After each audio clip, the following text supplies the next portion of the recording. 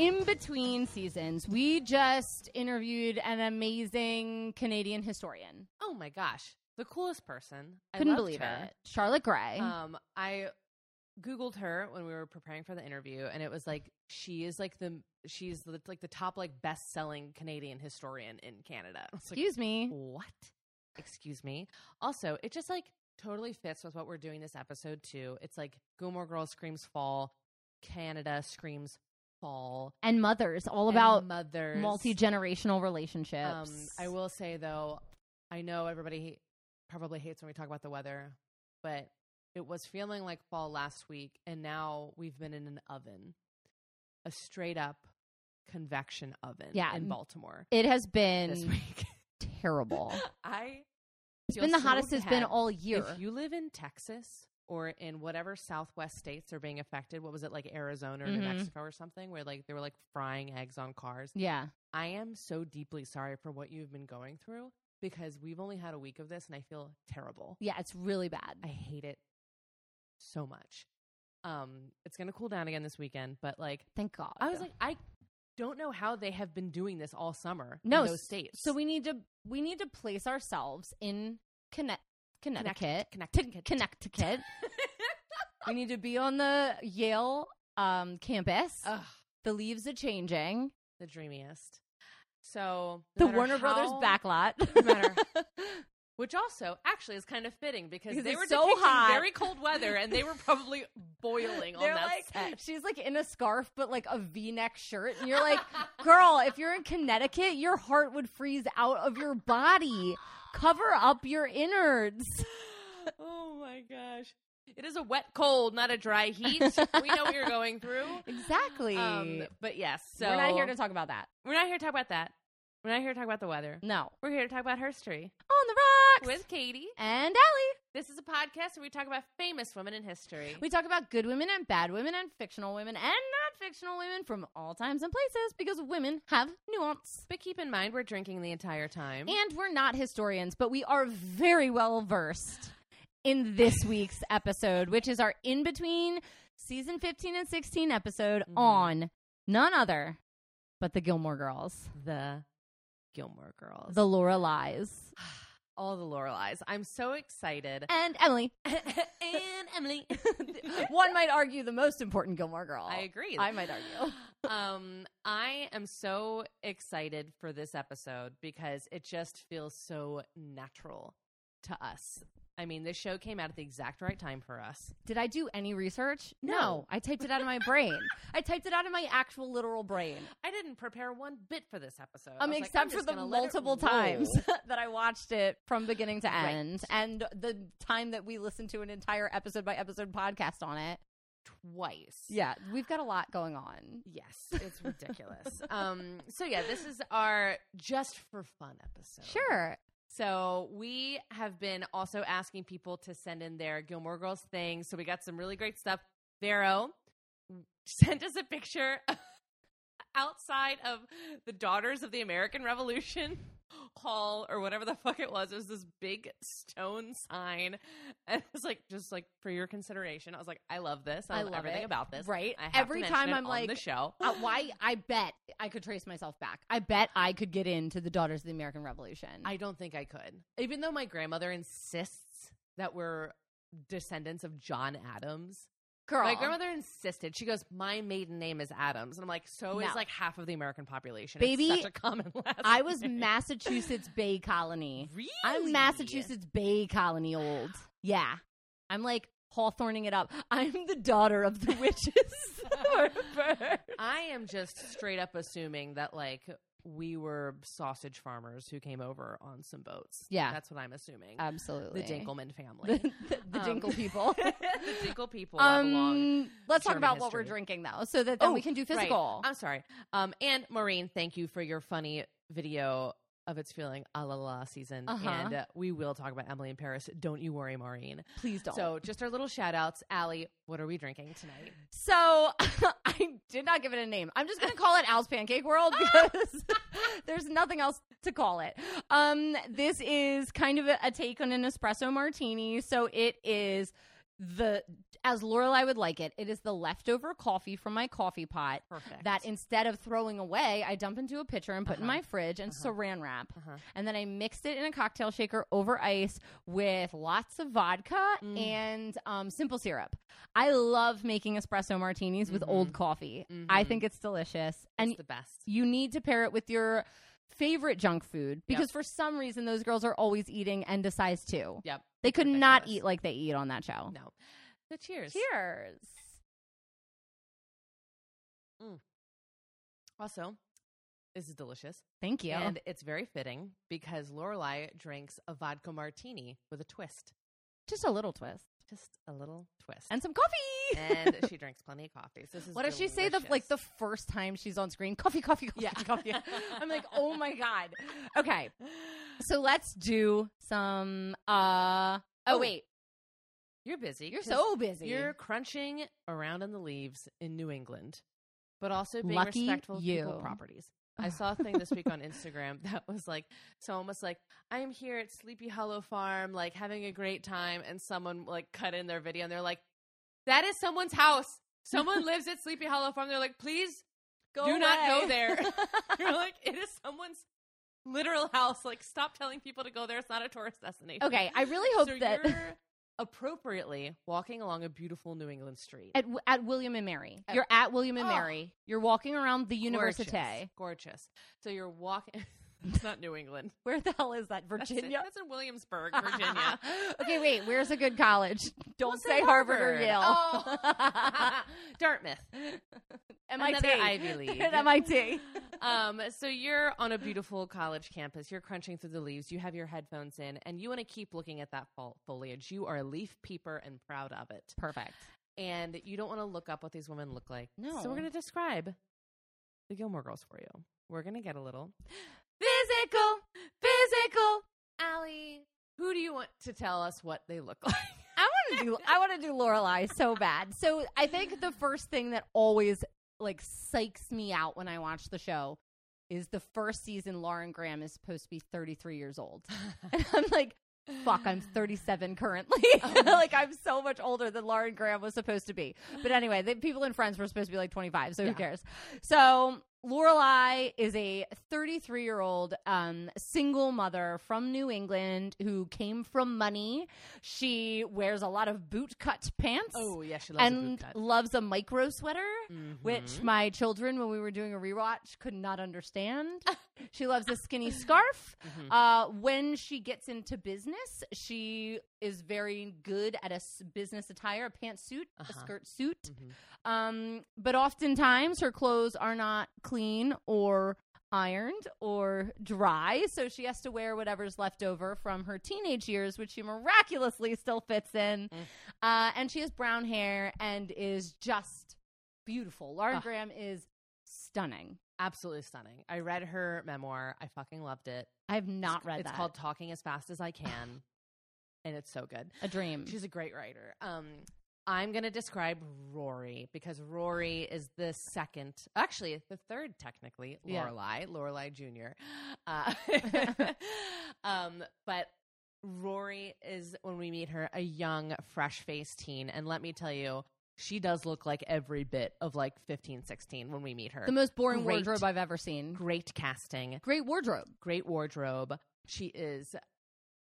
But she does have like the face of an angel. And like her and Lorelai do have the same striking blue eyes. Big doe eyes. Unlike Lily and Harry Potter, they have the same eyes. You have your mother's eyes. She Last really does. thing your teacher said to you before he died.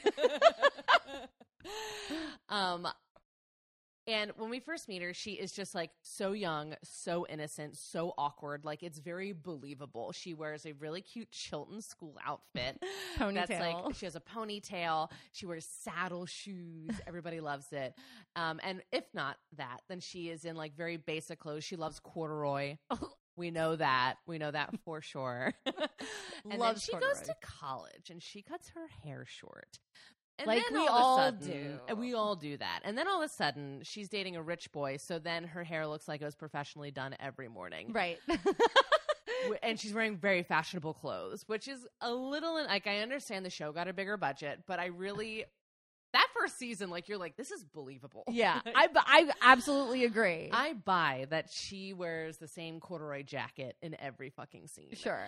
And just puts her hair in a pony. Same. With, like, very minimal makeup. I really thought they did a good job. And I guess I'm going to follow up with Emily just because I think we have to do her because she is a dream come true. She is a big fan of Chanel. Loves a Chanel suit. All of Emily's clothes are Chanel suits. I think that they're different. They're like that wool, like wool patterned Chanel suit. But Emily in real life was a dancer, so has just perfect posture and such grace, which just breathes a woman that comes from money. And I mean, she's got the short, curled under, straightened grandma hair, you know. But it's red, which is also interesting because it also, I think it kind of sets her apart from her daughters. Her daughter and her granddaughter. Right. But yeah, very classy. Whenever I think of pursed lips, I think of her. Every time I think of her in that final scene of Dirty Dancing when her daughter's on stage and she's like, she gets it from me. That's how I think of Emily Gilmore. I also love when she just has like a total breakdown in like one of the episodes and she's just like smoking and screaming in jeans, like in the living room. Yeah. I love that. It's perfect. And in her robe. Yeah, Emily is perfect. She's my favorite Gilmore Girl. All right. What is first on our trip to Stars Hollow? So our trip to Stars Hollow, I think we need to start with the showrunner. And Katie, can you give us a little background on Amy Sherman Palladino, her fast talkingness, and the reason she kind of left the show? Yeah. Okay. So this is, again, we did not prepare for this. I'm going off the cuff. Amy Sherman Palladino loves a hat. We know that. She loves a crazy, whimsical hat. She wears lots of hats. Dan Palladino, which is where she gets the Palladino. They were both, I don't know if they were both writers on Family Guy, but he definitely was. And so that's kind of like where they were getting their start. This was like, I think one of the first like big shows she wrote. Yes. Amy Sherman Palladino grew up with parents in the industry, but they were like vaudeville people. Like she literally grew up out of a trunk. Sure. Yes. And like in show business. So the quiet Connecticut town is not her experience. No. But mother-daughter relations, I think, very much are. Amy Sherman Palladino does not have children. But yeah, so she wrote this great mother-daughter show. She runs it for all these seasons. Does this great job. She talks very, very fast. The scripts for Gilmore Girls, I need people to know, are twice as long as a normal sitcom. For it, like the normal script for a show that ran for this amount of time, it was twice as long, and they could not. No ad-libbing. No ad-libbing. No change in the word. If it said "you are," you cannot say "your." And if they mess up, they start it over. Every time. She's also a master of the long shot. I need people to know this.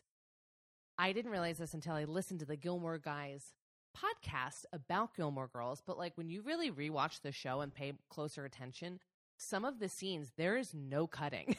It is just them walking from like one side of Stars Hollow to the other with this insane amount of dialogue that they cannot change. They have to know every single word.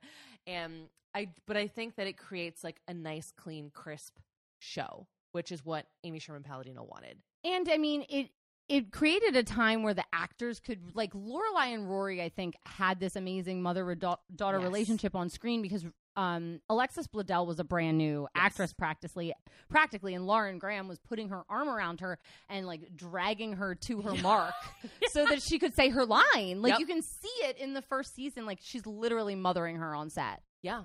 Well, and that's the whole reason they cast the two of them, because they knew that like Lauren Graham was it. And then Alexis Bledel and her had such good chemistry. They looked so similar. They're like, okay, like this is obviously the pairing. But Alexis Bledel, this was her first, I think, she was a teen model before this. And then she came on the show. So this was like her first like big acting job. And it's this very intense, like not normal show that she's found herself in. And I think it's worth saying that this came out parallel to West Wing, which was also a fast-talking show written by Aaron Sorkin, who's also very famous for fast-talking shows. Fast-talking and script perfection. Like him and Amy Sherman Palladino really did they're very similar people. Sure. And I think it's nice to see with the Marvelous Mrs. Maisel that like Amy Sherman Palladino is kind of getting her due credit. Correct. Because they are the same. Mm-hmm. And I feel like he got so famous. He was really well respected. He got to finish his show. Amy Sherman Palladino did not get to finish her show. Right. Because even though she had this insanely popular, well-respected show, she was like, all right, well then, like, I need a bigger budget. You know, this is what I want. And she was in contract negotiations and they said no. And she was like, all right, well, I'm walking then. Which meant that she didn't get to finish her fucking show, which really irritates me because they ended up like approving a bigger budget with that stupid guy who's like obsessed with Heidi Klum. Yeah. In the last season. And it just like, it left a really bad taste in my mouth for the whole situation. And a lot of people do not watch the 7th season or consider the 7th season canon. Yeah. Mm-hmm. And I think because of that, when A Year in the Life came out, which was the, 12-year later show, some people's storylines were kind of repeated because Amy Sherman Palladino wanted her say in how each of those people's storylines would end. Yes. And we have to talk about that at the end because I think it's a good finale because like I have such strong opinions about the A Year in the Life in the last season. And I will say though, before we move on from her, in the first episode of A Year in the Life, Winter, one of the first scenes is a long shot of Lorelai and Rory, and they're walking through town talking because she has just gotten back from like a business trip. Rory has, and they sit down on the steps of the gazebo, and she goes, "It's been a while. I missed this." Oh. And Rory goes, "Me too." And what they mean is the fast talking. They're not talking about each other. They're talking about the show and Amy. And that hits me so deep every time because they're just like, "It's been a while. I missed this." It's like, yes, Amy, you deserve to write that line about yourself. Yeah. Good job. Yeah, good job. So that's Amy Sherman Palladino. That's the creator who has now, again, gone on to create Marvelous Mrs. Maisel, which is so good, and features Alex Borstein, who is the original Suki. Right, who was supposed to be Suki, but really she's like... couldn't get out of her Mad TV contract. She's like, what does she say? You look like Natalie Wood. She's Celine. Yes, Celine. But if you are a lover of Gilmore Girls and didn't know that about Amy Sherman Palladino, just please know that she's so talented, and she had the show taken from her. Like, she did walk away, but for good reasons. For good reasons, because I think that if it was Aaron Sorkin making those contract negotiations, they would have just said yes. Mm-hmm. They would have just said yes, and they didn't, and it makes me really irritated because she wasn't given the respect that she deserves. So, like, I know that every episode of Marvelous Mrs. Maisel cost millions and millions of dollars, and I don't give a shit because she fucking deserves every cent of that. Absolutely. Absolutely. All right. What's next on the agenda? The Gilmore Girls is a show that came out in the early 2000s. Mm-hmm. It lasts for 7 seasons, and it is centered around a mother-daughter relationship. I think people started to realize by the end of the first season that it is a dual mother-daughter relationship that the show is focusing on. So I don't think we need to go too deeply into Lorelai, Rory, and Emily, but I do think we need to talk about something other than what they look like. Yes. I think of all the arguments, Emily is the most logical in them most often. And I think Lorelai and Rory are terrible people. They are. People might hate me for saying that, but they are, when you watch the show back, they're so mean. Yeah. They're mean. They are selfish. They are, some of the decisions they make just like don't make a lot of sense. Yeah. And it's annoying because then like Emily does some bad things. I don't want to like absolutely paint her as like an albeit hero because she's not. No. But Lorelai is a very selfish person, and she can be very mean to Emily when like sometimes Emily doesn't deserve it. Sometimes she does, but sometimes she doesn't. Yeah. And then Rory grows up. I think Lorelai tries to overcorrect for her mother so much that then Rory grows up with this. She almost gets lazy when she is like getting out of school and growing up, and it's like she was always told that like she was You're the best. perfect. She was the best. You were getting Proust by 3, and just not Weird. real. No. She's like the queen of Stars Hollow. Like everybody at Stars Hollow like lays at the ground of these 2 women's feet. I can't understand it because they're so mean to them. Bizarre. I love it. And I just think that she had such a charmed, like, everything is perfect, like, you're perfect life, which is almost funny because it's what Lorelai was supposed to feel growing up with a lot of money, but it ends up how Rory feels, even though they don't have a lot of money. Exactly. And it's just like this weird self-fulfilling prophecy of, like, Rory ends up being the spoiled child that Lorelai wasn't. Right. Because she is growing up in this coddled environment. I mean, I think a lot about Max Medina. And Max is on my list. He's on the list. And his 1,000 Yellow Daisies. They get engaged, and the town throws Lorelai an engagement party. Not even a bridal shower, an engagement party where she is on a pink throne in the middle of town in a pile of presents. It's absurd. And none of the She's timelines. The queen of the town. None of the timelines make sense because she would have moved there when she was 16, but then they pretend like her and Luke didn't meet till much later. I think about that a lot too. I don't know. I don't know about any of that. But in case you're not a big fan of the show and you are a big fan of us, so you're listening anyway, Emily is a debutante she is old money. Oh, yeah. She is very bougie. She's waspy.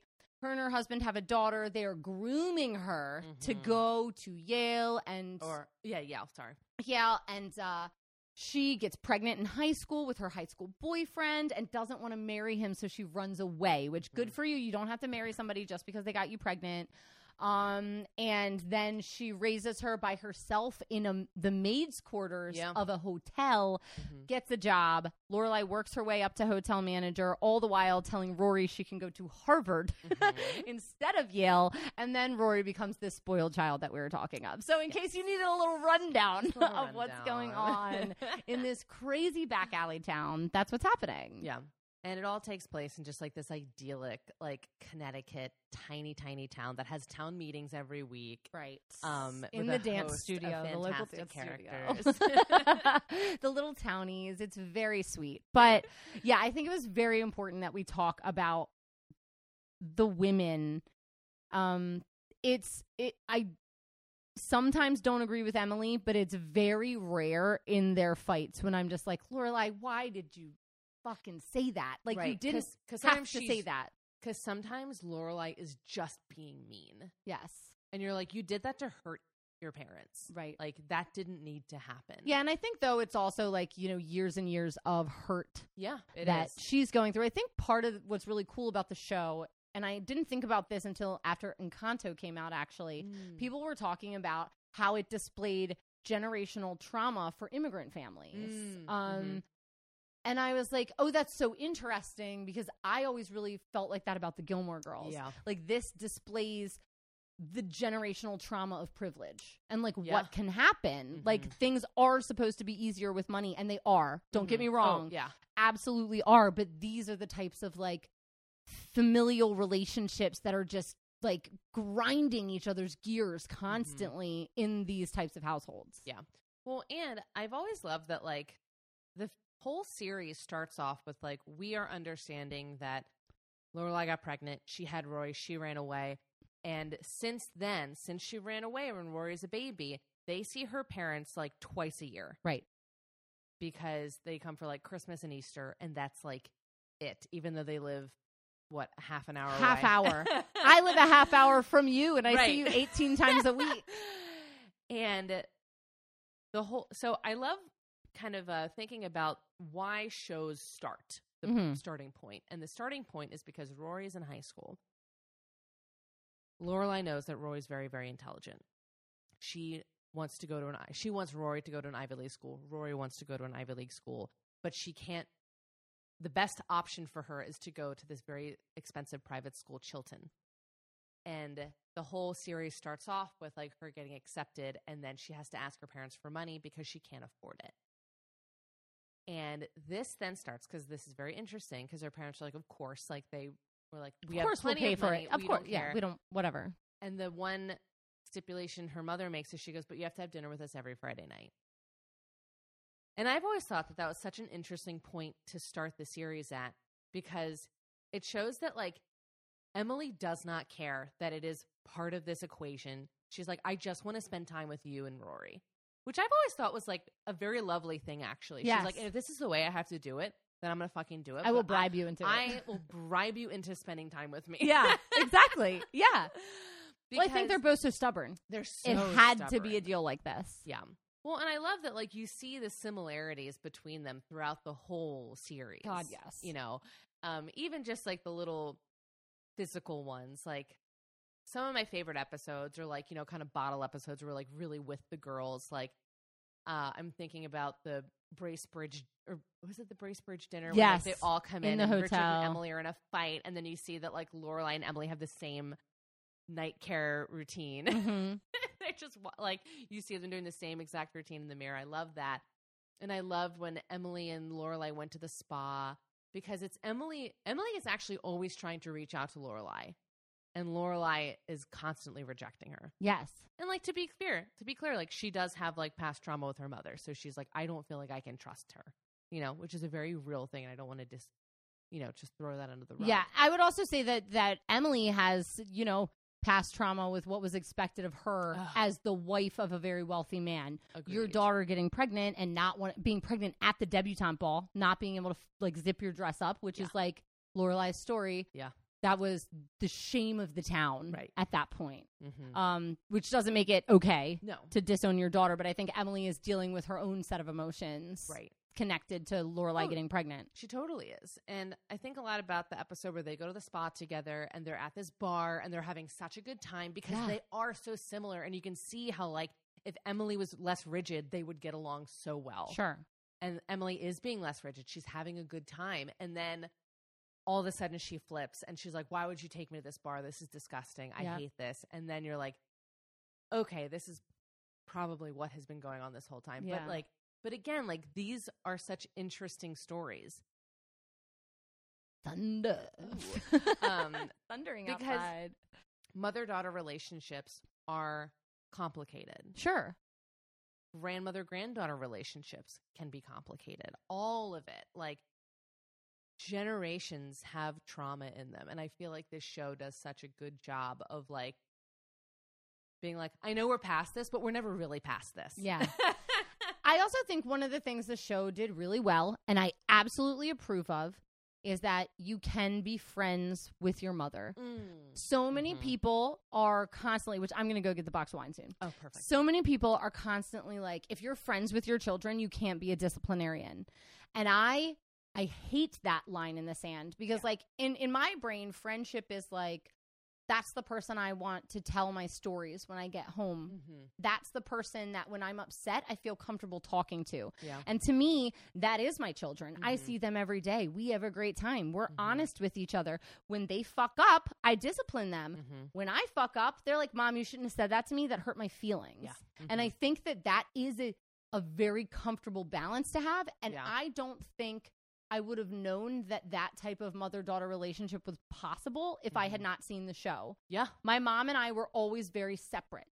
She had 4 kids. I was one of the older ones. So when she was taking care of the younger ones, I was all but raised. And then it was just disciplinary. It was just be home at this time, do this thing. Now I talk to her every day on the phone now, but more in, like, a loving relationship than, like, a friends relationship. Like, I am friends with my kids. Well, it's so funny because you and I had such different experiences with our moms because you were part of the older crowd and I was obviously the youngest. I was the youngest and I was the only girl, which my mom famously didn't want any girls. Right. She wanted 10 boys.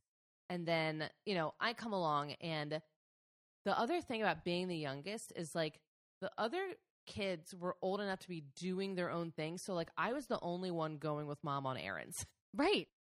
And so my mother and I spent a lot of time, just the two of us. Just the two of us.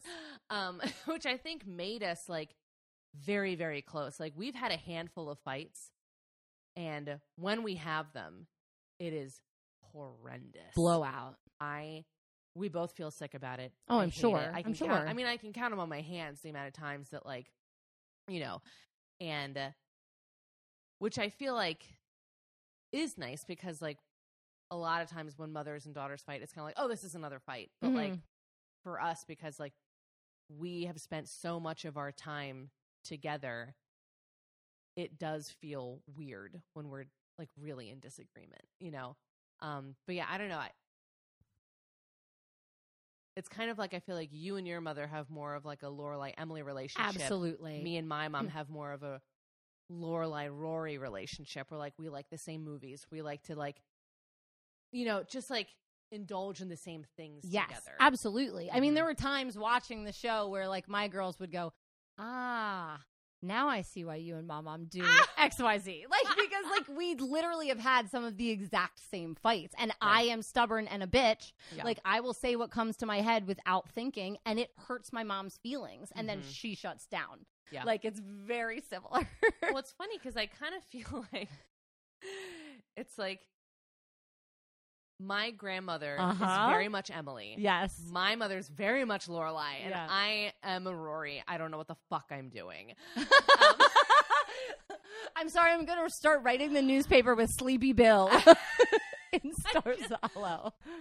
I've never really thought about my grandmother's Emily until like this moment. I'm like, oh my gosh, she is. And she's so Emily that now that she is literally like 95, she's like coming out of her shell and she has all this personality. You're like, you're not just like a rigid rule follower. I was like, you wouldn't let me look at Bill Murray when I was a kid because you thought he was too sexual. Like, what? Who is this person? Like, I love it. I think it's like we're one generation behind your family in the I agree. Emily Rory Lorelai situation. But that's what's so timeless about these situations is like moms overcorrect for their other mother. Couldn't agree more. So we need to talk about best friends. Yes. And I think there are 3 girl best friends in particular that are very important. Suki, Lane, and Paris. Yes. Suki and Lane being townies, and Paris being part of the Chilton-Yale life, which is like a separate part of the show. And when there's crossover, it's weird. It is weird. I think that Paris was such a necessary element because Rory needed someone to challenge her and be like, I don't think you're a fucking princess, okay? Yeah. Let's make one thing clear. Right. And I think that Paris is wealthy, has a difficult relationship with her parents, is very type A, just like Rory. And I actually think Paris is one of the most realistic characters in the show. Yes. I think that she is uncomfortable being challenged, but also wants to challenge. I think her and Rory start with a frenemy situation, and then they grow to love each other. I hate that the show plays it off that Rory is dealing with Paris. Yeah. Because I think that Paris does so much for Rory. Yeah, she does. And I think that Paris is probably one of the most realistic characters. I love her. I love her in A Year in a Life. Oh. I love her in I think Liza Weil is just amazing. A tour de force. She's great. She's beautiful. She's funny. She's quick-witted. She's powerful. I also love that Liza Weil tried out, like she auditioned for Rory, which is a very interesting thing to keep in your head. And this was the right casting. Absolutely. Alexis Bledel as Rory, Liza Weil as Paris. Absolute perfection because they do play off each other. Because Liza Weil is so powerful as Paris. She's so believable. And Alexis Bledel as Rory, she is very green. She's very new. She's very, you're like, is she a good actor? Is she not? I can't tell. Like, is she just actually uncomfortable? And that's like how Rory is in the show. You're like, is she a prodigy? Is she not? I can't tell. And the casting is so perfect. I think Alexis Bledel must just be amazing because in Handmaid's Tale and in Mad Men, I'm blown away by her. So blown good. Away. But I love Paris as a character because you hate her sometimes. You're like, why are you being so mean? And then sometimes you're like, you're perfect. And I love that Paris doesn't let the bad shit in her life define her. Absolutely. I've always loved the episode where Paris loses her virginity. and doesn't get into Harvard. Yeah. Because it's like the horror movie where the girl who's not a virgin dies first. Yeah. And she's like, if I were to say like two things, like Paris, you had sex, Paris, you didn't get into Harvard, like which one would I believe? Like, you know, like, and I love that like she does have this like breakdown, because this is a person who is like, this is the plan for my life, and then it doesn't go to plan. And I kind of love that they eventually, I think in the next episode or the next two, give you the reason why she wasn't let into Harvard. And it's because she is so overbearing in her interview. And she's an absolute psychopath. She's so powerful. She's powerful. Is so powerful. And usually it works to her advantage. And at this point it didn't. And but yeah, I think she's a great foil to Rory, because Lane is a gorgeous best friend. Easygoing, lets Rory get away with everything, is there when you need her, but isn't overbearing when you're not around. I love a best friend like that. My best friend's like that. We are together when we need to be together, apart when we need to be apart. We have our own busy lives with our own separate mansions. If you don't text back right away, they're not mad at you. It's perfect. Lane is that best friend. And gets taken for granted for it. I definitely take my best friend for granted. I also think that Lane gets the shittiest storyline, I think, in all of Gilmore Girls. I'm going to say it. Well, because Dave went over to OC. Oh, I honestly feel like if the OC hadn't have happened, Lane would have had a much better story. Yeah, because Zach is a douchebag. Zach is lame. I know that everybody thinks he's charming and like whatever, but like he was Lane not charming. Deserved so much better. I want her with Sebastian. Hi. I'm Gil. But I do feel like Lane gets taken for granted in the show and in Rory's life. There's an episode I'm thinking of in particular where Lane is really going through something. She kisses that boy on his head or whatever she does. She like sniffs his hair. And she like needs to talk to Rory about it. And Rory is just like so incredibly unavailable and like not interested because she's with Dean. And Lane rightfully is like, hey, I still exist. Like, I listen to your problems all the fucking time. And, like, I need you here sometimes. Like, I'm, like, going through it. Yeah. And you're, like, not here. And, like, was it her fault? No, she was in a snowstorm stuck in her grandparents' mansion. But I think it's a really, like, I kind of feel like Rory was never like, oh, yeah, I should really pay more attention to Lane. Like, no. There wasn't.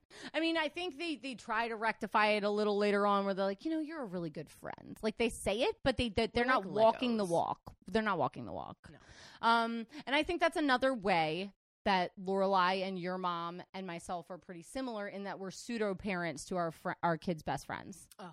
Like, you just kind of step in when your kids have a friend that needs a mom. Because I think Lorelai was a mom to Lane when she didn't have somebody who would let her listen to rock music or, like, you know what I mean? Whatever she was going to do. Yeah, I totally agree. Because, you know, Lorelai tries to pretend like, you know, she's like, my life was terrible. I'm like, you know whose life is terrible? Fucking Lane. Oh, my God. She is in... And Paris. And Paris. Like... Paris may as well be Wendy Darling. Her parents are never there. No. She only has a nanny. Like, Paris she, like, is speaks Portuguese because her nanny is always around. Her nanny's the only one at her high school and college graduation. It is depressing.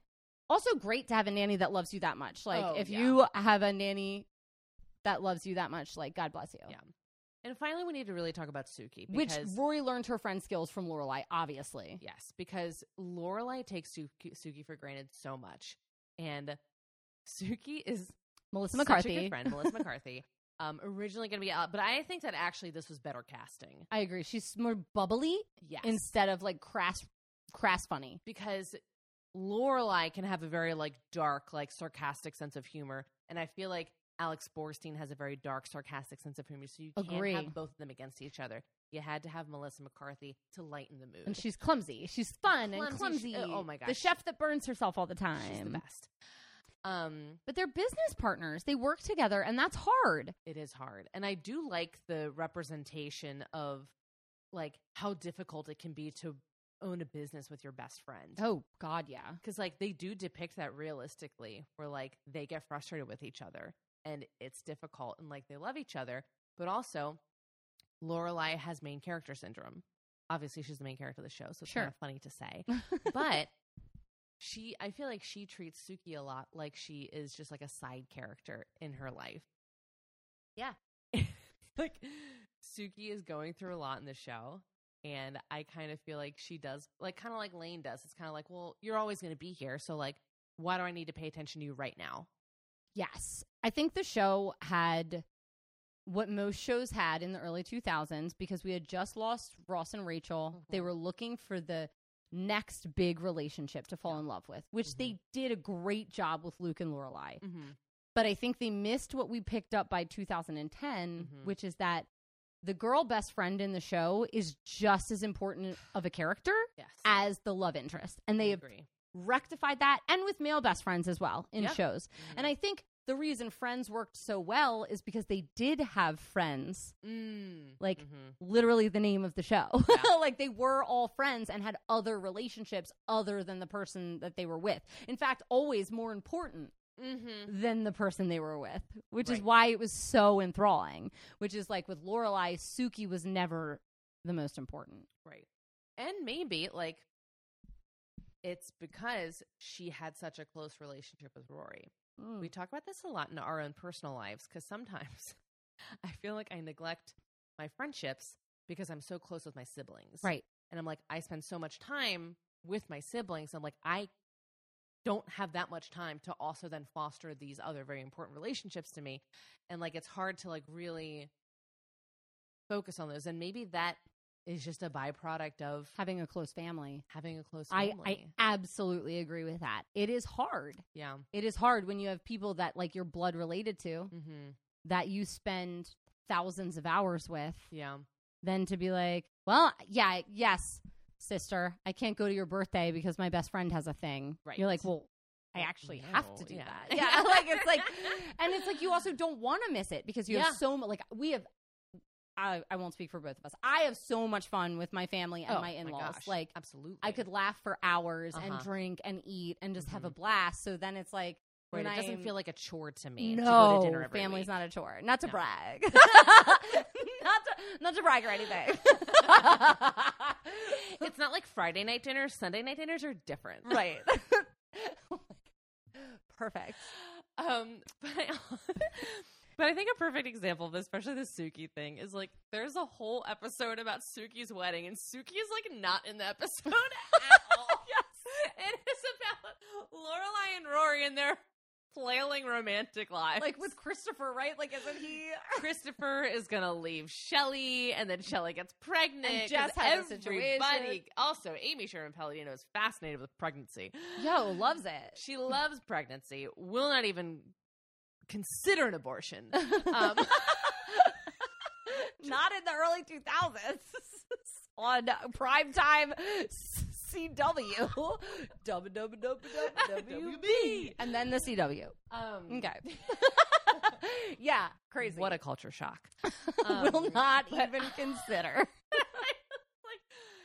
This is about Suki's wedding, and she is not in this episode. I want to see Melissa McCarthy getting married. Screw being a bridesmaid. I want her in real life married. I want the episode with Suki walking down the aisle, not Lorelai and Rory. After Rory kisses Jess, and Christopher was like, "Sorry, Sherry's pregnant. I'm not knocked up another girl." It's like, again. Christopher, have you heard of a condom? My God, even once in your life. Once in your life, can you please put the glove on? You're like a 30-year-old man. Snip, snip, Chris. You live in Boston. Be more responsible. So let's talk about the boys then. Okay, so I want to start with Rory's boys. We're nixing Tristan because there's no point in talking about Chad Michael Murray and the 2 seconds he's in the show. Chad Michael Murray was I saw an Instagram video of him, and he goes, just some advice. He goes, if you fall in love with your crush's mother when you're in high school, he goes, don't then go and date the daughter once you get over your crush. He goes, that's just fucking weird. Talking about Freaky Friday.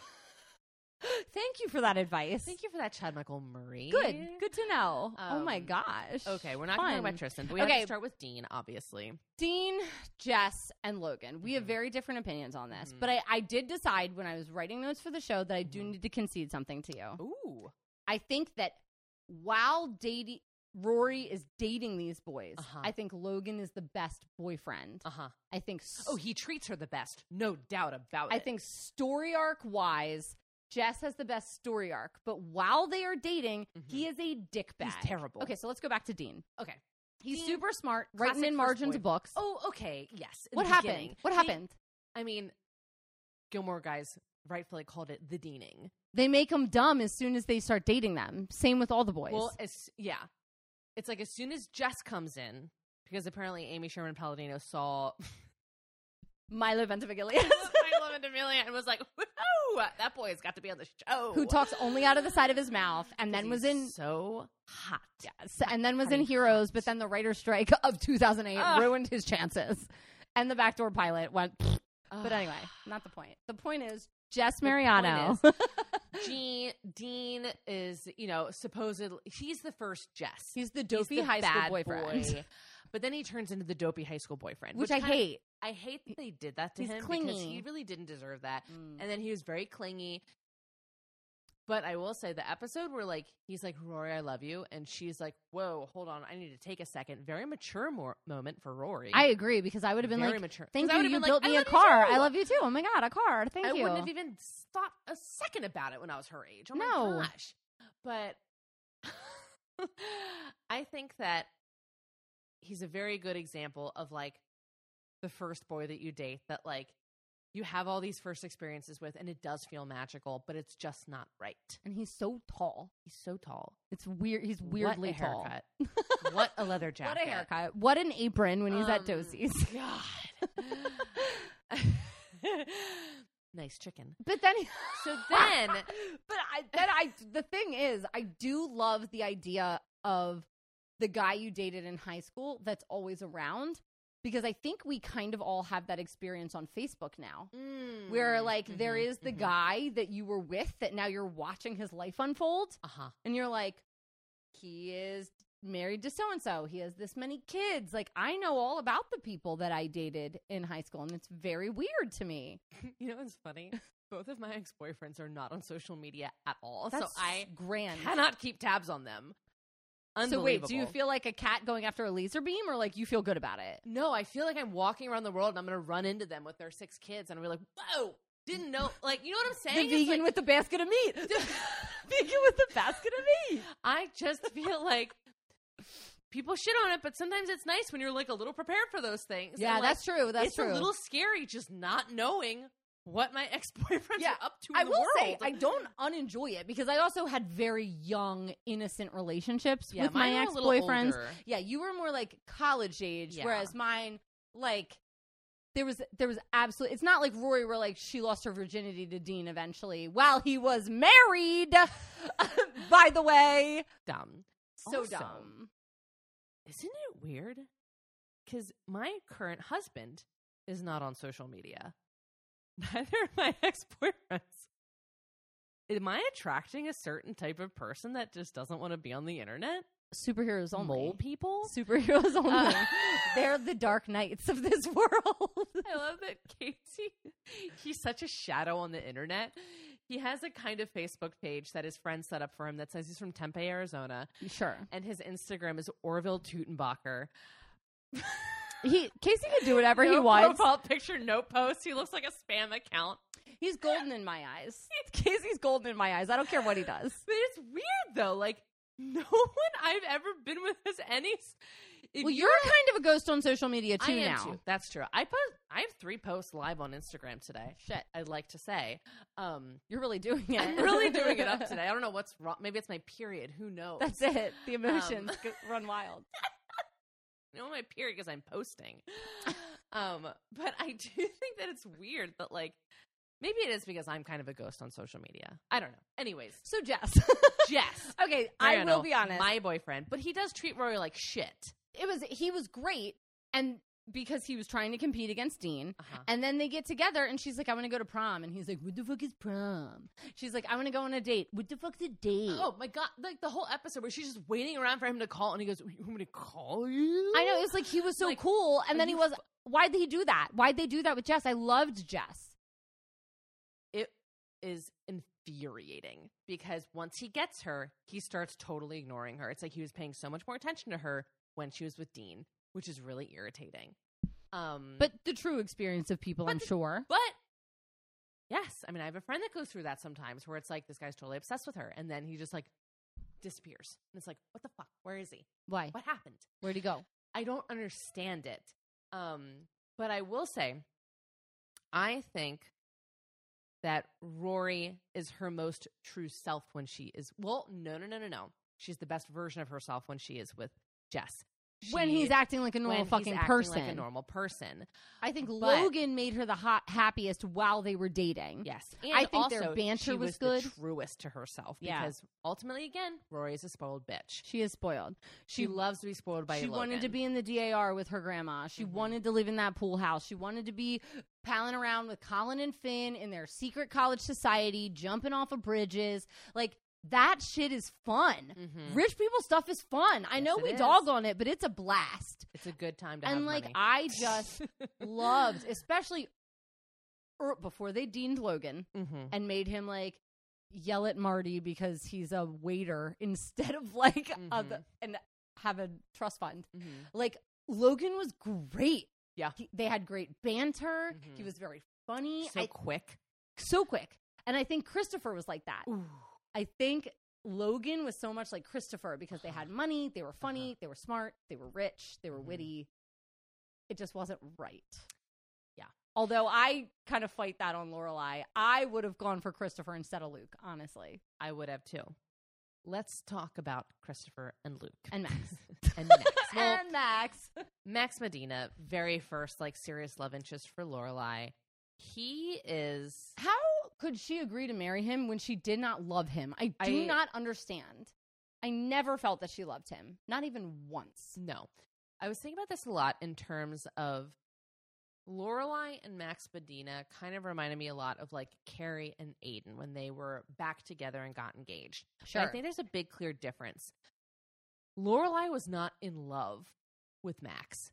Carrie was in love with Aiden, but she wasn't ready to get married. I think that that's a very big difference in, like, saying yes to a proposal when you shouldn't have. Well, Lorelai was ready to get married, but wasn't in love with Max. Mm-hmm. These are two very different situations. Is 1,000 Yellow Daisies? How much money? Well, we also know that in that room, they put 1,000 Yellow Daisies in the room. And it was like a very small amount. Yeah, it's not that many daisies. Like 2 buckets. They're like, wow, that looks terrible. So then it was actually more like 10,000 yellow daisies in that room. Just a little background information for you. And it must have cost a fortune. Sure. I know how much flowers cost. So much. That was like, all right, so let's calculate this. That was probably, if you were to get a variety of flowers, that's more than one wedding's worth of flowers that was in that room. It's several $1,000s of flowers. Yeah, I would say that's a cool, like, $3,000 in flowers. Sure. So in early 2000s. How many months' income do you spend on the flowers? He works at Chilton Alley. They go with the real. Oh yeah, he's a private school teacher. He's got it. He's got it made. He's an educator. You know how well they're paid. Max Medina. Well, here's the thing. It's like, I feel like Lorelai at that time was, like, ready to get married, but actually what she saw Max as was kind of like a guy to have fun with. Sure. That's what he actually was. They had very good, like, physical chemistry, but they weren't right for each other. And then, I mean, Christopher, the guy, the father of her child, the guy that she loved in high school, but just wasn't ready to marry. So it's the opposite situation. Their banter, their love interest. Great, just they had the best chemistry on the show. Their timing was never right. The best chemistry on the show. I love them together. Anytime he's on screen, I'm like, I'm obsessed with that person. He's great. Chris Hansen. Holla at us. I love him. I think he's so great. He's so good in that role, and you can tell how much it pains them every time when, like, it doesn't work out because the timing's not right. But then also, it's like, they do get married eventually, and they do fucking try. They get married at the wrong time. They get married when Chris is his shit self. Yes, Chris is his shit self. And also, like, Lorelai has already started dating Luke.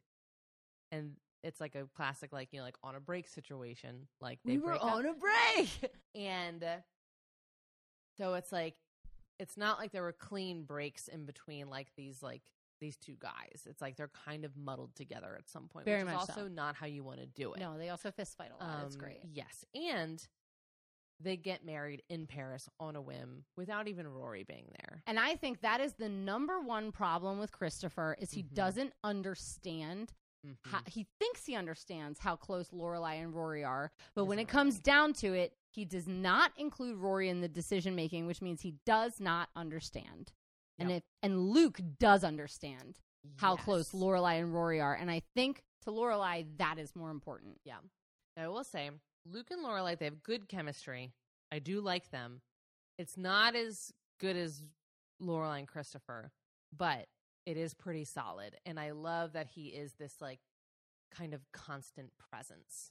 You know, I like this stability of Luke, which I think is what Lorelai likes about him. Well, and when they were fighting, I love when Luke's like, where were you on her third birthday? Or like when she needed to be driven to the hospital with a cast or this, that, or the other. Which you is also weren't like, there. where were you, Luke? You were like 19. Yeah. Like, what are you talking about? What are we even? What's happening? You were impregnating the Miss Nardini, right? Oh my God, April Nardini.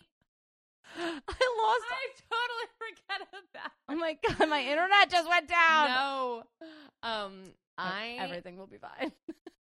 No, but okay. Color on Gilmore Guys, Darth Nardini.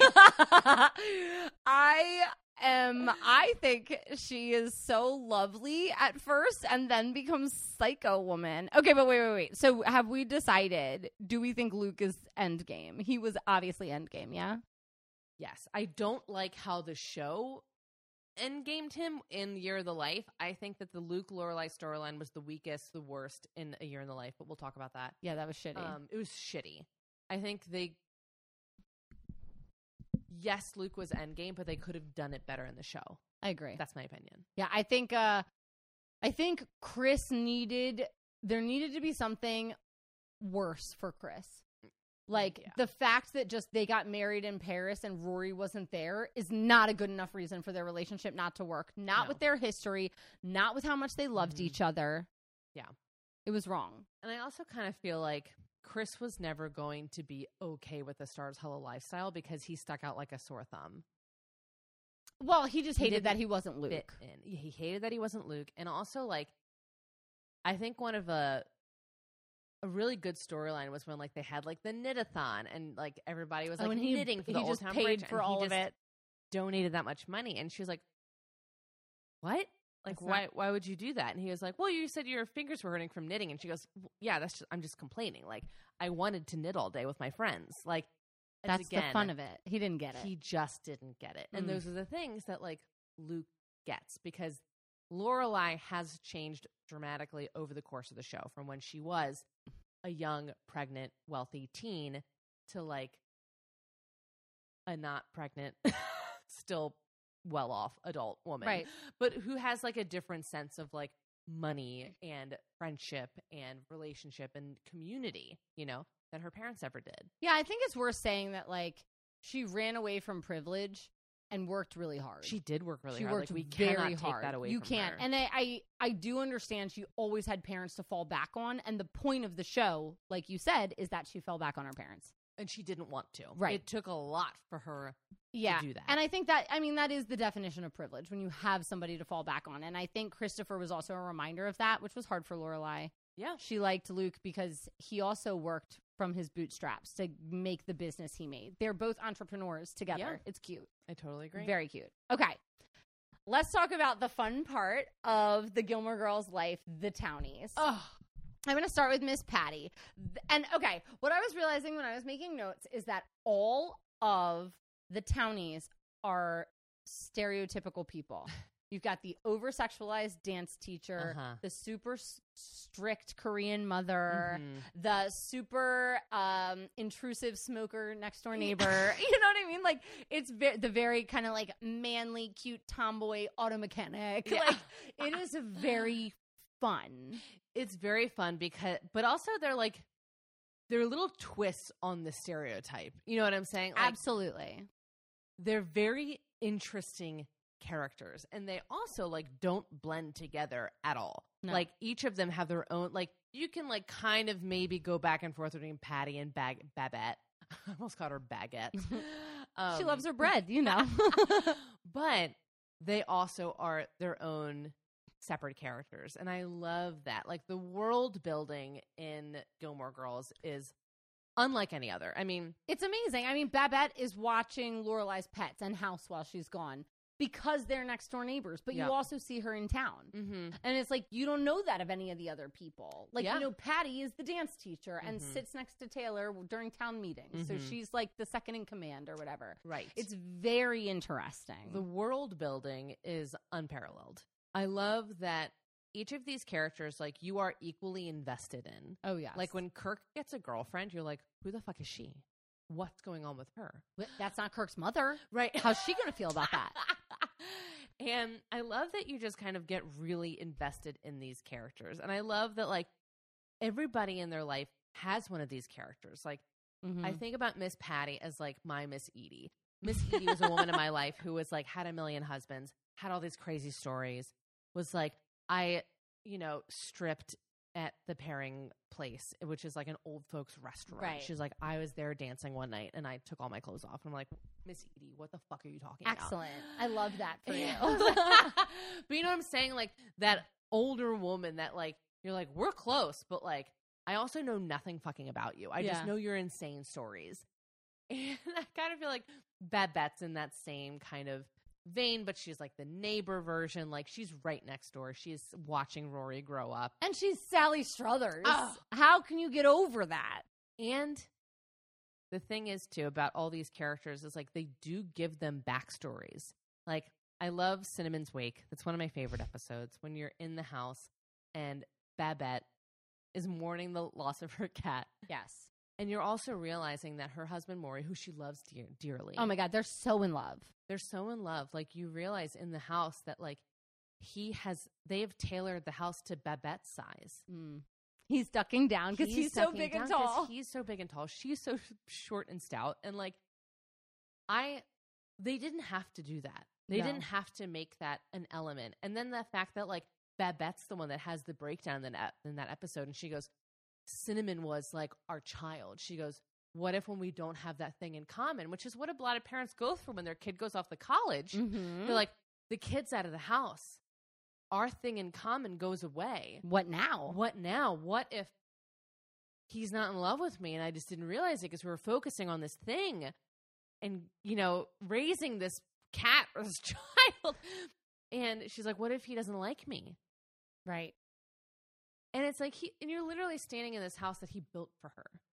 This house that is tailored for her that he should not physically be living in. Because he's like 6'3" or something. Yeah. He's so tall. But like, what a gorgeous storyline to give what would normally be a throwaway character. And not important character at all. And to have it have like real emotional depth. Like I get a little teary eyed in that scene where it's like Babette is like breaking down and she's like actually having these really important thoughts. And you're like, wow, I care about her as much as I care about Lorelai and Rory. Well, I think it happens with Miss Kim and Lorelai a lot too, where Miss Kim would just be the joke, throwaway, strict mother, but she's not. She's not. Miss Kim is a little jealous of Lorelai and the relationship she has with Rory, but she just can't get past like her culture. And then you see when her mom comes to town for Lane's wedding, like she's just as nervous of her mother as Lorelai is. You know, like she's hiding all her Christian stuff, her American Christian Asian things to put back out. Whoa, big Buddha. Her Buddha statues. It's very, like, it's the same thing that Lorelai goes through and that Emily, frankly, goes through when their moms come in from out of town, like trying to please your mother with your house. And like, again, Miss Kim did not need that storyline. No, she didn't. But there are moments when Lorelai calls her and is like, I need you to know where your daughter is right now. I cherish those moments so much in the show. Absolutely. Where Lorelai does not break Rory's trust for anything except for when it concerns Mrs. Kim. And she goes, I don't care that, like, they want me to keep their secret. Because overall, like, you see this a lot in the show where, like, parenting is a very important, like Lorelai does have to break that friend bond. And she goes, I can't be just a friend because like Mrs. Kim doesn't know where her daughter is. Yeah, and I need to let her know that she's safe. I think the number one thing is she breaks the friend bond when it involves somebody else's child. Yes. Her loyalty is to the other parent, knowing that their child is safe. Yep. Because it's a perspective that like Rory and her friends can't have at this point. They don't understand. It's like, Mom, like, why couldn't you have just like let it slide? And she's like, I can't because like I know how it feels to like not know where my daughter is. One of the most heartbreaking scenes, I think we can all agree on this, is Can we all agree? we all agree. The episode where Rory goes to the dance with Dean. And they fall asleep. They fall asleep, don't do anything physical at Miss Patty's. And it sucks because like Lorelai and Emily have been having this great night. They're connecting. They're eating, what was it, like bananas on toast. Something ridiculous. They're having this great night. They're connecting. And then Emily's mad at Lorelai because she's like, your daughter's been out all night. She's like, just like you. And she's like, no, she's not. I trust Rory. And then Rory comes home and she totally flips on her. And she's like, where the fuck were you? Like, yeah, you made me look bad in front of my mom. Exactly. Yeah. But it's like that episode perfectly describes that line that Lorelai is constantly walking because she is like, well, I need to defend you in front of my mother. But also you really pissed me off tonight because like that wasn't okay. I didn't know where you were. Right. Like, and this is also like kind of pre-cell phone, so it's kind of a weird conjunction of like what was happening. They're paging each other. Yeah, in the early 2000s, it's a weird thing that's going on where like you couldn't physically know where your child was all the time. Like I think we heard this on another podcast we listened to recently that like it's now very cool because police officers are taking it more seriously when you haven't heard from a kid in 2 hours because they're so connected to their phones that if you can't get a hold of a child in 2 hours, then there is something wrong. And it's actually moving up the time period for when we're going to start looking for children, which could save lives. It really could. Which is so important. Absolutely. But yeah, I think the townies and the town parties are the best. Well, and Gypsy's the best. Because Gypsy is amazing. We have to talk about Gypsy because she wasn't in the first couple seasons. I don't remember. I feel like she came out in like season 2, really, when Dean was building the car. She was around when Dean was building the car because they have her check the car, and she's like, I already checked the car. Was that season 1 or I think it's season 2? 1. End of season 1. The I Love You stuff is happening. Right. But I love Gypsy. I think she's such a fantastic character. And I also love that Rose Abdu, who plays her, we know this from an interview we listened to with her, that she played Gypsy like Gypsy was in love with Lorelai. And then when you go back and rewatch, you're like, oh, I can totally see that. But Gypsy's a very like confident, very capable person. And I love that this whole town is basically like run by women. Oh, yeah. There's men in the town, but they're all goofballs or like, angry all the time, like Luke. There's Sean like, even B. like Taylor Dozy is like, he's there, but like Miss Patty's there to rein him in because she's like, you're being insane. Yeah. Like, same with Jasper and Suki. Like he's there, but Suki's Jasper. Jackson. Did I say Jackson? Jasper. Jasper. Who's a Jasper I know of? There's someone in like a Disney movie. Jasper. Oh, he's one of the eels. No. Yeah. The boss is on a roll. That's it. Suki and Jasper. It's the same because she plays Ursula now. There it is. There's the connection in my head. Oh, no. It's Flotsam Jetsam. Jasper is Cruella de Vil. It's one of the guys. He's one of the little... Horace Jasper. Yeah, he's a henchman. Okay. He's killing... Similar to the eels. He's killing puppies. Killing puppies, killing souls. We know the deal. All right. What's next? Okay. I want to talk about the other women. The other women. That's a very important I think, yes, every woman and man in this show had an other woman who is portrayed as a bad guy because they're the other person, but they're not always necessarily the bad guy. I think we start with Lindsay. Lindsay, I feel, so every time I imagine her making that fucking pot roast or whatever the fuck it was for Dean, they were you and Jake, married right out of high school. Everybody's like, what the fuck are you doing? Yeah. Right out of high school. And she is trying so hard to be this like perfect wife for him. She's working so hard. She's finding new recipes. She's trying to clean their apartment. And like Dean is out working and like trying to make money. And then he cheats on her. Cheats on her with Rory.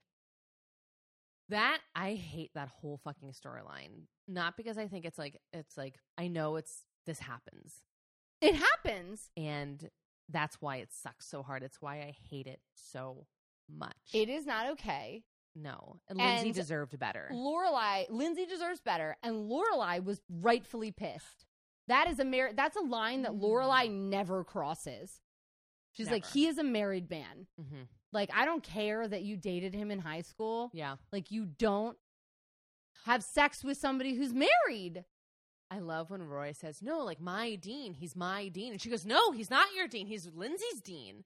Like, that is a moment where, like, Lorelai is not only, like, pissed at Rory, but she is defending, like, you know, the person who, in Rory's mind, is, like, her enemy. Quote, the other woman. The other woman. And it's like, she's like, no, you're the other woman. And I think it is such an important moment in their relationship because Lorelai, as much as she is selfish, she does see clearly through a lot of Rory's bullshit. And like, that was some Rory bullshit of like, no, but like, he belongs to me because I dated him one time. Yeah. And it's like, no, he does not belong to you. He is married. Like, I don't know. I always felt so bad for Lindsay because also like Lindsay knew from the beginning that like she was the consolation prize. I never would have married that man. No, not if he obviously is pining for this other girl. Terrible. Absolutely terrible. I feel for her. Yeah.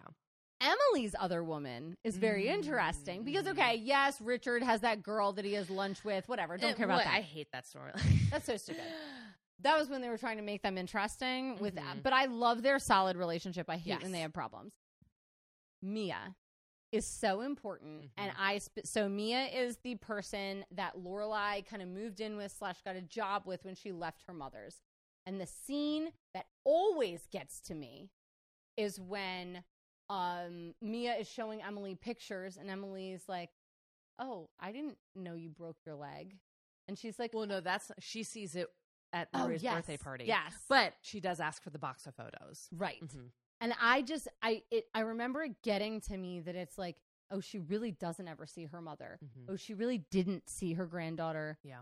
Like, grow up. And then, oh, it's the fight where she's like, oh, you know, aren't you happy? Like, blah, blah, blah, that I was here to take her in. And she's like, no, I would have been happy if you fucking sent her home where she was supposed to be. Which is funny because that's what Lorelai does to people like Lane. Calls and sends them home. And it's like, but nobody did that to Lorelai. Maybe that's what Lorelai always wanted. Somebody to call and send her home. God, I never thought about that. But that scene always got me. It makes me feel so badly for Emily. Yeah, it does. She just wanted her daughter. They have one kid. One. It's hard to think about because you see where both of them are coming from. Because I don't think Mia has any children. So that's also another important factor in it. Is like, not that like, I'm a childless woman. Sure. And I wonder what I would do if like we have a niece. Sure. You have several nieces. So many nieces. But I have a niece who like could be in crisis one day. Sure. And I don't think she's going to be. But like, you currently have 5 nieces. Maybe, 2 of them could be in crisis one day. But like, you know, if this particular niece came to me, I don't know if I would send her back. I wouldn't send her back. Sure. But if like one of your daughters came to me, I would send them back. You know what I'm saying? Yeah. It's also but also like Mia's an interesting character because she doesn't know Lorelai. She has no idea what her mother's like. And it's interesting to me that, I don't know, and like who knows what Lorelai said to her too, though. That's another important part. We don't know what Lorelai household. said to her. Like there are certain phrases you can say that get you out of things. Yeah. And I don't know. If I were Mia, I would have kept her. I think so. She gave her a job. It's not like she lived with her. She lived out back. Exactly. She gave her a job. She had a place for her to raise Rory. And that was it. Yeah. It's a fine line. It's a very fine line to walk and a very difficult line to walk because you also, Lorelai was technically an adult. Yeah, that's a good point. Is that she was an adult by then. Like, well, she's probably like, what, 17 going on 18? Right. So it's like, I'm going to give you some space. I'm going to let you figure out what you need. But she's now raising her own child. Mm-hmm. So you have to give her that space while making sure she's fed. Yeah. You know? Mm-hmm. Crazy.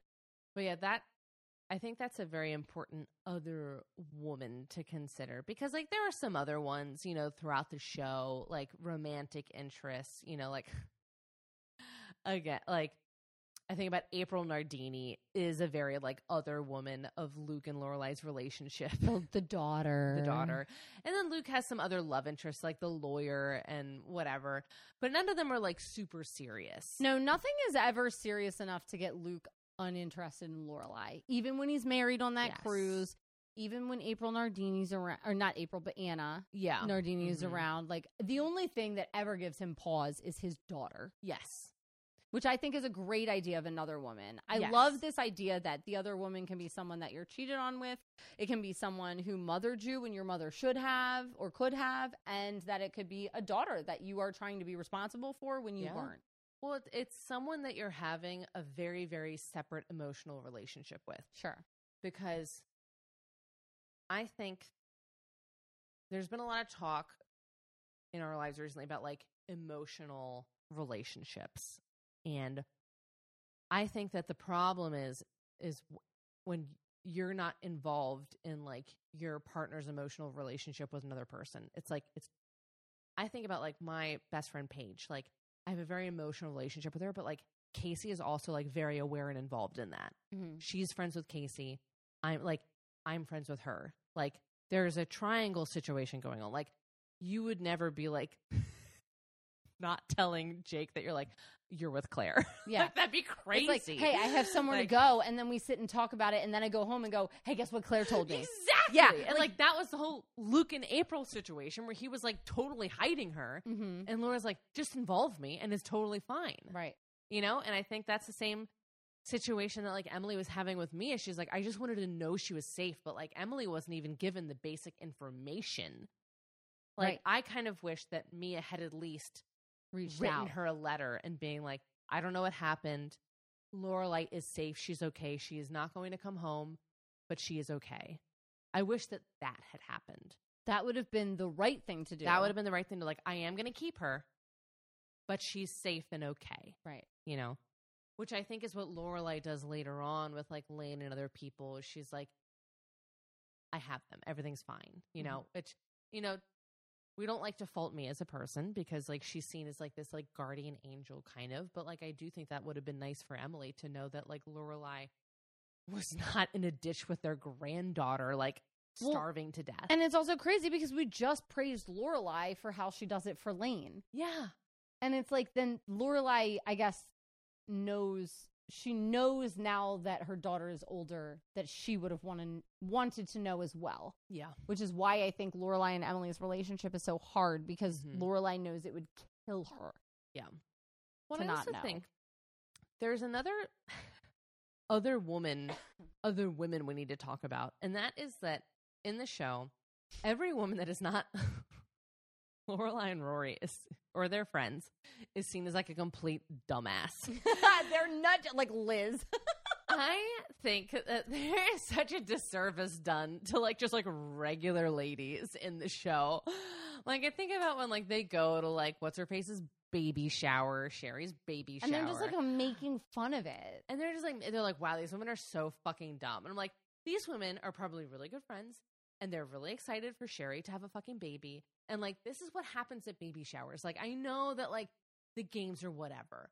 And, like, and you maybe didn't have a baby shower like this because you were a teenager, which, like, fine, be bitter. But these women are all happy. Exactly. Like, let them have a good time. We don't need to judge people at their baby showers and their weddings and their bridal showers. Let them live their dream. Yeah. Let them live their dream and just get the fuck over it. It's fine. I just feel like there was such a complex in the show of, like, again, Rory and Lorelai are the most special people in the world. And any other woman that comes around is an idiot. Yeah, and they it's like just can't hang. I almost wonder like if Amy Sherman Palladino like had that in her head. Like I think she is smart enough to understand what she was writing. You know what I mean?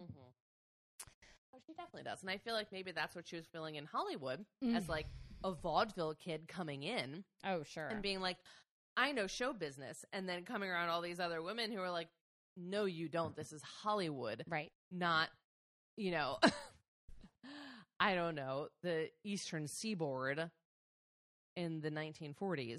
You know what I'm saying? It's like, and maybe that was her experience, but like, it is always interesting how like they just totally shit on any woman that is not. Yeah.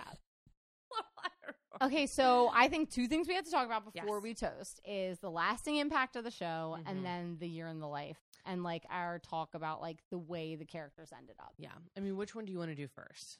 I guess let's talk about the year in the life. Okay. So I think one of the most important things to say, like we said earlier, is that Amy Sherman Palladino wanted her last word. So some of the storylines were repeated, which is annoying. Like I think Rory and Logan's goodbye was absolutely repeated almost exactly.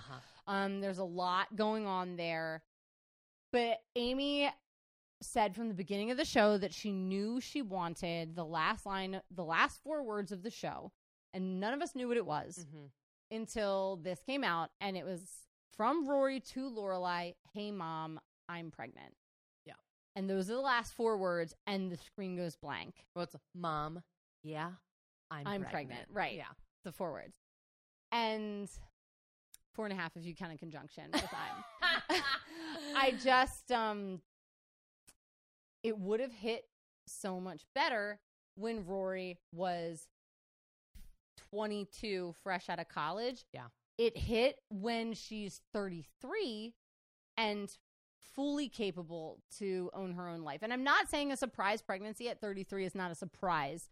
What I'm saying is it isn't I think she wanted it to be a repeat of what happened to Lorelai. Yes. And it was not. It wasn't. And I kind of felt like that was a lot of a year in the life. Was like there were some storylines that grew with the characters. Like I think Paris had a great storyline. Perfect. In that show. I love that she is like this crazy like baby making maverick.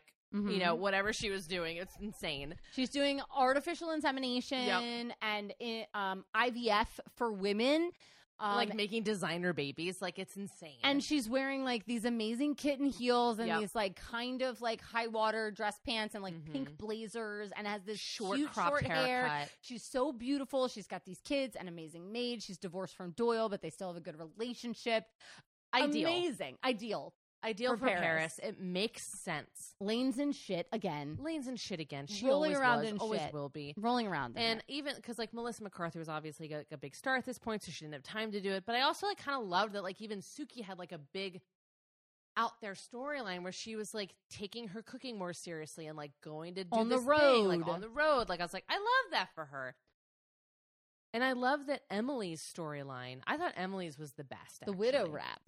Because obviously like Ed Helms actually passed. He actually passed away. So then they had to deal with that in this edition of the show. And I love that like she got to grieve and then grow from that grieving. Sure. Lorelai and Rory did not grow at all in this. No. And that's what really bothered me is I felt like every other character, because circumstances beyond their control had changed. So like every other character was in like 2020, 2019, whatever the fuck this year this came out. I'm trying to think, maybe like 2018. Yeah. Every other character was beyond and in their 30s. They were not. Their storylines did not change. So like these storylines would have made more sense during season 7. It's like, why are Luke and Lorelai not solid by now? Why are they not solid? It'd been 10 years. Why had they not even had a discussion about they'd not even talked about having children or getting married? They'd been together for over a decade. I don't understand what has been happening over the past 10 years. That made no sense. I hated the way that Rory treated her boyfriend in that show, Paul. I hated that. It just doubled down on like the fact that like they can be really mean and like dismissive of people. I hated the fact that I hated the fact that she went to the most prestigious private schools and colleges in the country and can't get a fucking job. Which also, there's a lot of people who can't get jobs. Right. But, like, she's offered jobs and not taking them. Like, she's being a douchebag. Like, I am very frustrated. I couldn't at believe her. That whole scene where, like, she went in and, you know, thought she obviously, had the like, job. they were, like, you know, going after her, which I do understand. They were making a point. They were making a, but, like, then she gets in and they're like, so, like, what would you bring to the conversation? And she's like, what? I wasn't prepared for this. She could answer an interview question. Why can't you just fly off the cuff and be like, this is what Rory Gilmore has to offer? I asked you about Amy Sherman Palladino with no prep, and you gave me a 17-minute answer. It's fine. But, like, I gave a better answer to what Amy Sherman Palladino has done for television than Rory Gilmore could give to, like, what she studied in college. What journalism. She's been planning for her whole life. It's really upsetting. And that's the problem I had with A Year in the Life. Why is she focusing on tap dancing instead of journalism? Everyone else grew except for the two Lorelais. Yeah. And that really fucking bothered me because it could have been a really fruitful, good conversation. And, like, I do think there are some good things to the Rory storyline. I think that there are a lot of young people who go out and they're like, whoa, I actually don't know what I'm doing. Sure. When you're 23. Right out of college. Not 10 years later. She's, like, in her, like... She's your age. She's older than you. Well, yeah. At the time of the show, like, she's in her early 30s. And it's kind of like... Yeah. I'm so, like, you have the resources. You have the know-how to, like, be doing better than you are. And, like, I understand there's, like... It was almost like she was postgraduate, but postgraduate for the next 10 years. Yeah. And it's like, I'm sorry. Listen, the nepotism that you have available to you, like... Fucking use it, please. Mm-hmm. Like, your grandmother could get you any job in the country. Your ex-boyfriend could give you any job in the country. That you're still sleeping with. And his dad is willing to give you jobs. Still. Come on. I just think because of who what also happened, was engaged at the time. Yeah. Rory, come on. Come on. Just sleep with someone who's not engaged. Not to slut shame, but stop it. No, but stop it. No, that's They're not committed, slut shaming. You're committed to other people at this point. No. You're being bad. Bad. She's very aware of the situation. And it's like the other girls are not consenting to this. This is not fine. So, and I feel like that was the big miss. I think everybody else's story, like, I didn't care for the musical, whatever. You mean the waste of time? Did you mean the big waste of time? I also think that made sense, though, because Summer, like, we never saw Summer in that show. Yeah, I want to make that very clear. It was always the school year. It was always school year. So it was fall and winter. It was giving the townies their due, spring. I think. You know. But, I don't know. Whatever. I hated it. There were a lot of good things that came out of that show. But Jess also came out of that show. Great. Love Jess. Bourbon and writing books. How hot. He's so hot. Good job. I just feel like, I mean, my hope, my secret hope, I know it's not realistic, is that Jess is the father. I know that's not true. I don't know. I don't know if that's not true because I think she had sex with Paul and Logan and presumably Jess. That's the idea that there are three possible fathers. Maybe Jess. I think it might be Jess. They were drinking a lot of bourbon. They were drinking a lot. I don't know. There were a lot of missed opportunities with A Year in the Life. And it's frustrating that those two storylines are the weakest of them all because I thought Emily's storyline was beautiful. It was heartbreakingly beautiful. I thought they did such a good job. I get chills every time I think about her, like, taking that lantern out and just, like... I'm getting emotional. I know. It's so sad. Sipping that glass of wine alone and just being like... My husband has passed and I am my own person because she wasn't her own person for so long. She was the prototypical rich wife who does nothing and has nothing except for the charities that she belongs to. But that's on the surface because they do things. They do, like, right. That's what I'm saying. She is such a magical person. Emily Gilmore is actually my Aunt Weezy. Oh, my Aunt Weezy. She was married to my Uncle Bill. They were my great aunt and uncle, and my Uncle Bill he's in history books. He's the first American man over German lines in who World War II. Set foot over German lines because he was a tank operator, and he literally got out of the tank and, like, put his foot down. And One was like, small step for man. And he ended up being like a very wealthy businessman. He did all these things. And like, Wheezy wore a houndstooth coat like a bitch, man. She looked so was his good. Jackie O. Like, she was great. She literally like did the thing of like, she was like, I will walk 3 steps behind my husband because like I respect him. He is respected. Like, but also like my Aunt Wheezy was a very strong woman. Very did her thing. Knew what she was doing. Like and that's the thing about Emily and Wheezy. I don't want to paint them as like victims of the patriarchy because they were using it for their advantage. Like, sure. I don't think like there are definitely things that maybe they were like, wow, maybe this could have been different. It would have been great. But also, I don't think either of them wanted to be seen as victims. They were like, I did my thing because this is my situation and I made the best of it. And like, I was still a powerful person in my own right.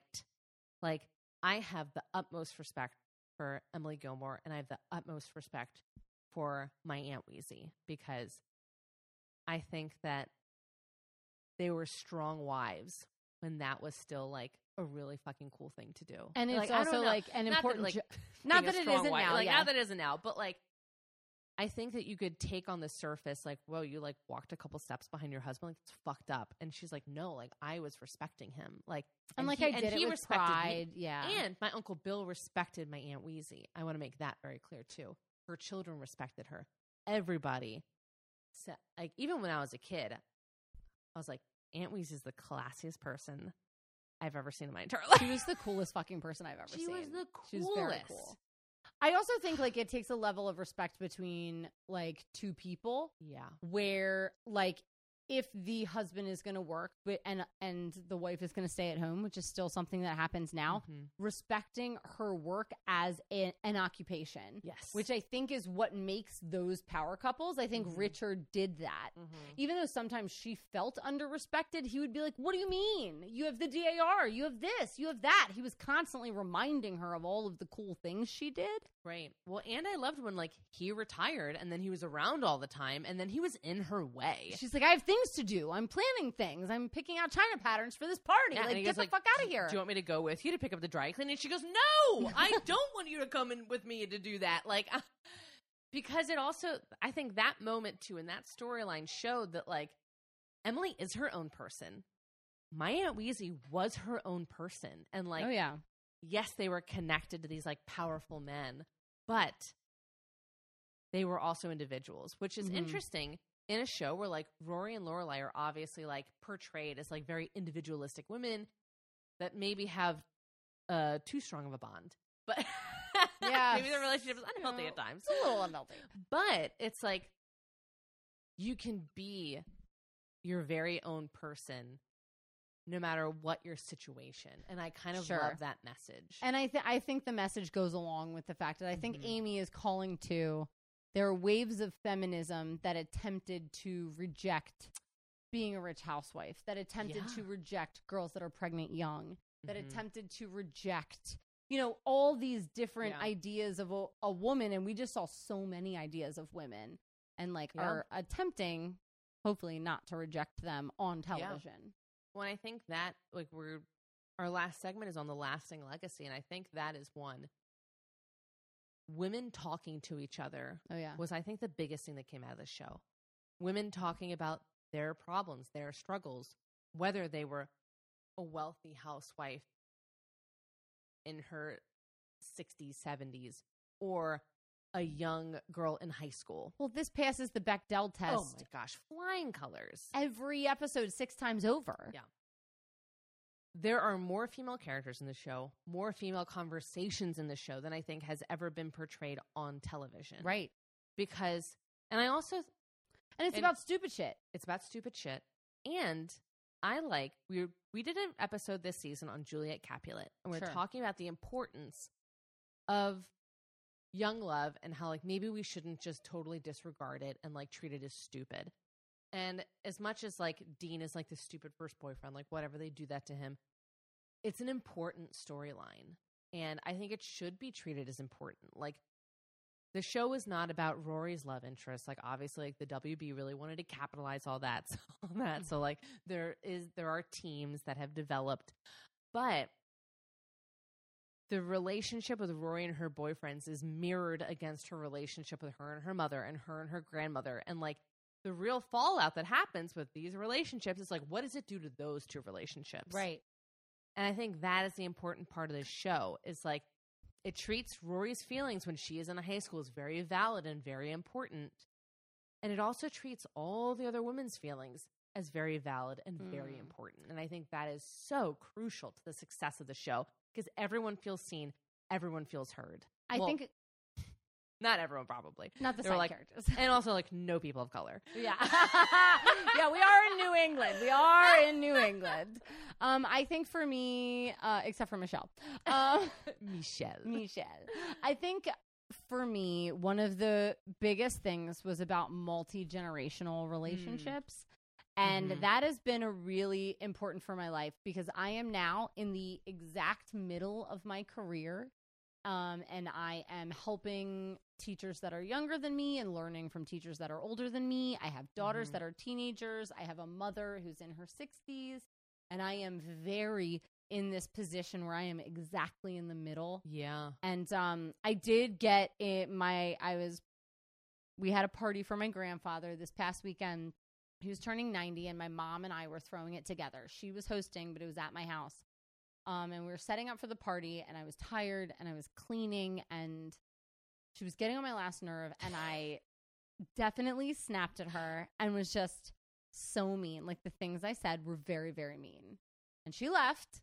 Like it was the day before the party. She left. She was like, fine, I'll see you tomorrow. Like whatever. We were very mad at each other. And after 40 minutes, I texted her and was just like, I'm so sorry. Like, and I learned a lot from watching Gilmore Girls as a person to just be like, I don't need to hold on to this forever. Right. Like, I am so sorry. I know what I said was mean and hurtful. Like, let's like move on from this. And like, I think my mom is a lot like Emily, where she took that in and she's never going to acknowledge it. But like, she needed me to say it. And I don't think I would have, like, I think fictional characters, just like the Juliet episode, we learned that fictional characters impact people. Yeah. And I've learned a lot about relationships by just watching on TV people not saying sorry.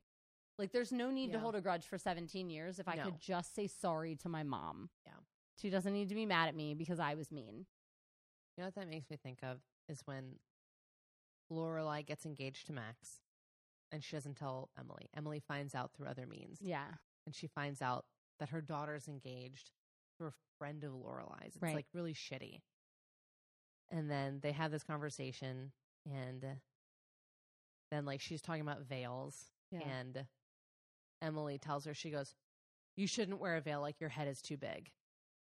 And then she goes, you should wear a tiara because that's what I wore. And it's like this very sweet moment of like, she's like, this would look best on you. And like, that's what I did. Like, it's like combining like the, like, I'm being judgmental, but I'm also going to be sentimental. Yeah. Which, I love you so much. Right. Which I think encompasses so much of the mother-daughter dynamic of like,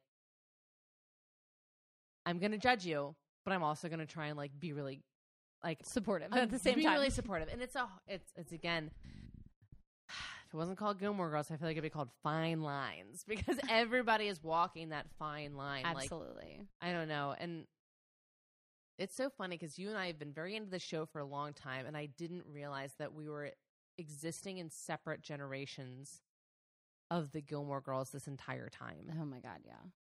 I mean, it makes sense that I'm a Rory and you're a Lorelai, but like I didn't see it so clearly until we did this. And Do you want to see all my micro vests?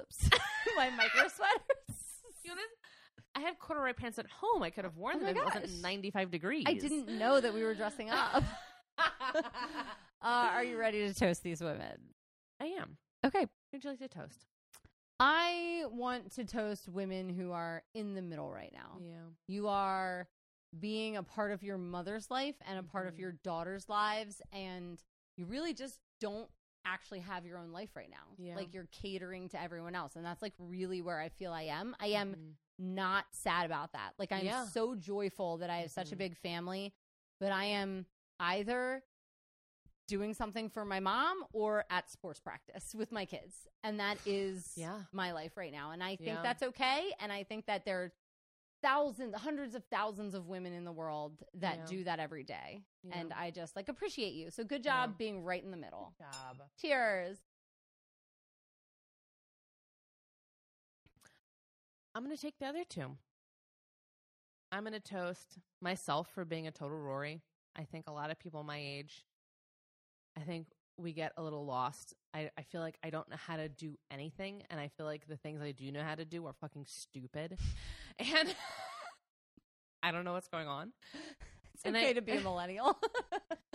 And I want to toast my Aunt Wheezy. I don't know if Aunt Neats is going to listen to this. She will. I'll tell her to. My Aunt Neats is Wheezy's daughter, and I just think there's something to be said for, like, the fact that, like, I have, like, Aunt Neats was a person in my life who, like, showed me a lot of respect when I was a young girl. And Aunt Wheezy, I think, also replicated, like, Aunt Wheezy started that. She was like, young girls should be respected. They should be treated as creatures of their own. And, like, I only have very positive memories of my Aunt Wheezy. So to her and the other matriarchs that, I don't know, just make the youngins feel good. They make the youngins feel good. They make the oldins feel good. They exude a sense of class that I think is, I don't know. I don't want it to go away. No, I agree. Cheers. Cheers. Oh, to the Gilmore Girls. Okay, friends, we're going to see you next season. It's going to be all requests. We're going to go through all of our requests. We're going to find people from different countries, from different races, from different religions, from different time periods, as we always do. We're going to try to hit as many of them as we can, which is going to be exactly 30. 15 episodes, 30 women. And then if we feel like we haven't done it, then we'll do 2 seasons of requests because we've been really putting it off. We have been. Because it is actually very daunting in terms of research to, like, research somebody you've never heard of. Yeah. Well, and sometimes, like, you look at a request and you're like, wow, there is nothing on this person. Yeah, like, how am I going to create? Which I think maybe, if you guys are into it, and maybe I'll talk to Allie about this, we do, like, maybe, like, in an episode request season, like, 1 episode a season where it's, like, a couple women have very short stories, and we do, like, 4 women in that episode, because sometimes it really is hard. Just not much, but we want to talk about this. It's not that we don't want to talk about them; it's that we have to fill out this whole big episode. Yeah, and I think that sometimes it's like when, like, I know it happens to me. Like, I'll see this, like, post about a woman on Instagram, and it's like a paragraph and her picture, but that's literally all there is. And it's like, that's her entire Wikipedia page. Yep. And as we've stated, we are not historians. No. And also, we have 1 week to prepare for each episode. Yeah. So to defend ourselves more, yeah, we will do our absolute best. We want to do your requests. Sometimes we look up the women you request, and it is, like, fucking amazing. Ugh. And there's books and books and books, and we've never heard of this woman, and she's so great. So that's our goal. If it's 2 seasons, that's 60 women, and we can get maybe a third of your requests done. There we go. All right. Well, we love you. Join our Patreon if you want to have a conversation with us outside of this. Sure. And join us for next season. It's going to be a really good time, whether you've heard of these women or not. You're going to enjoy it. Follow us everywhere, and never forget that well-behaved women can fit into their debutante dress. Oh, they absolutely can. And they rarely make history. Goodbye.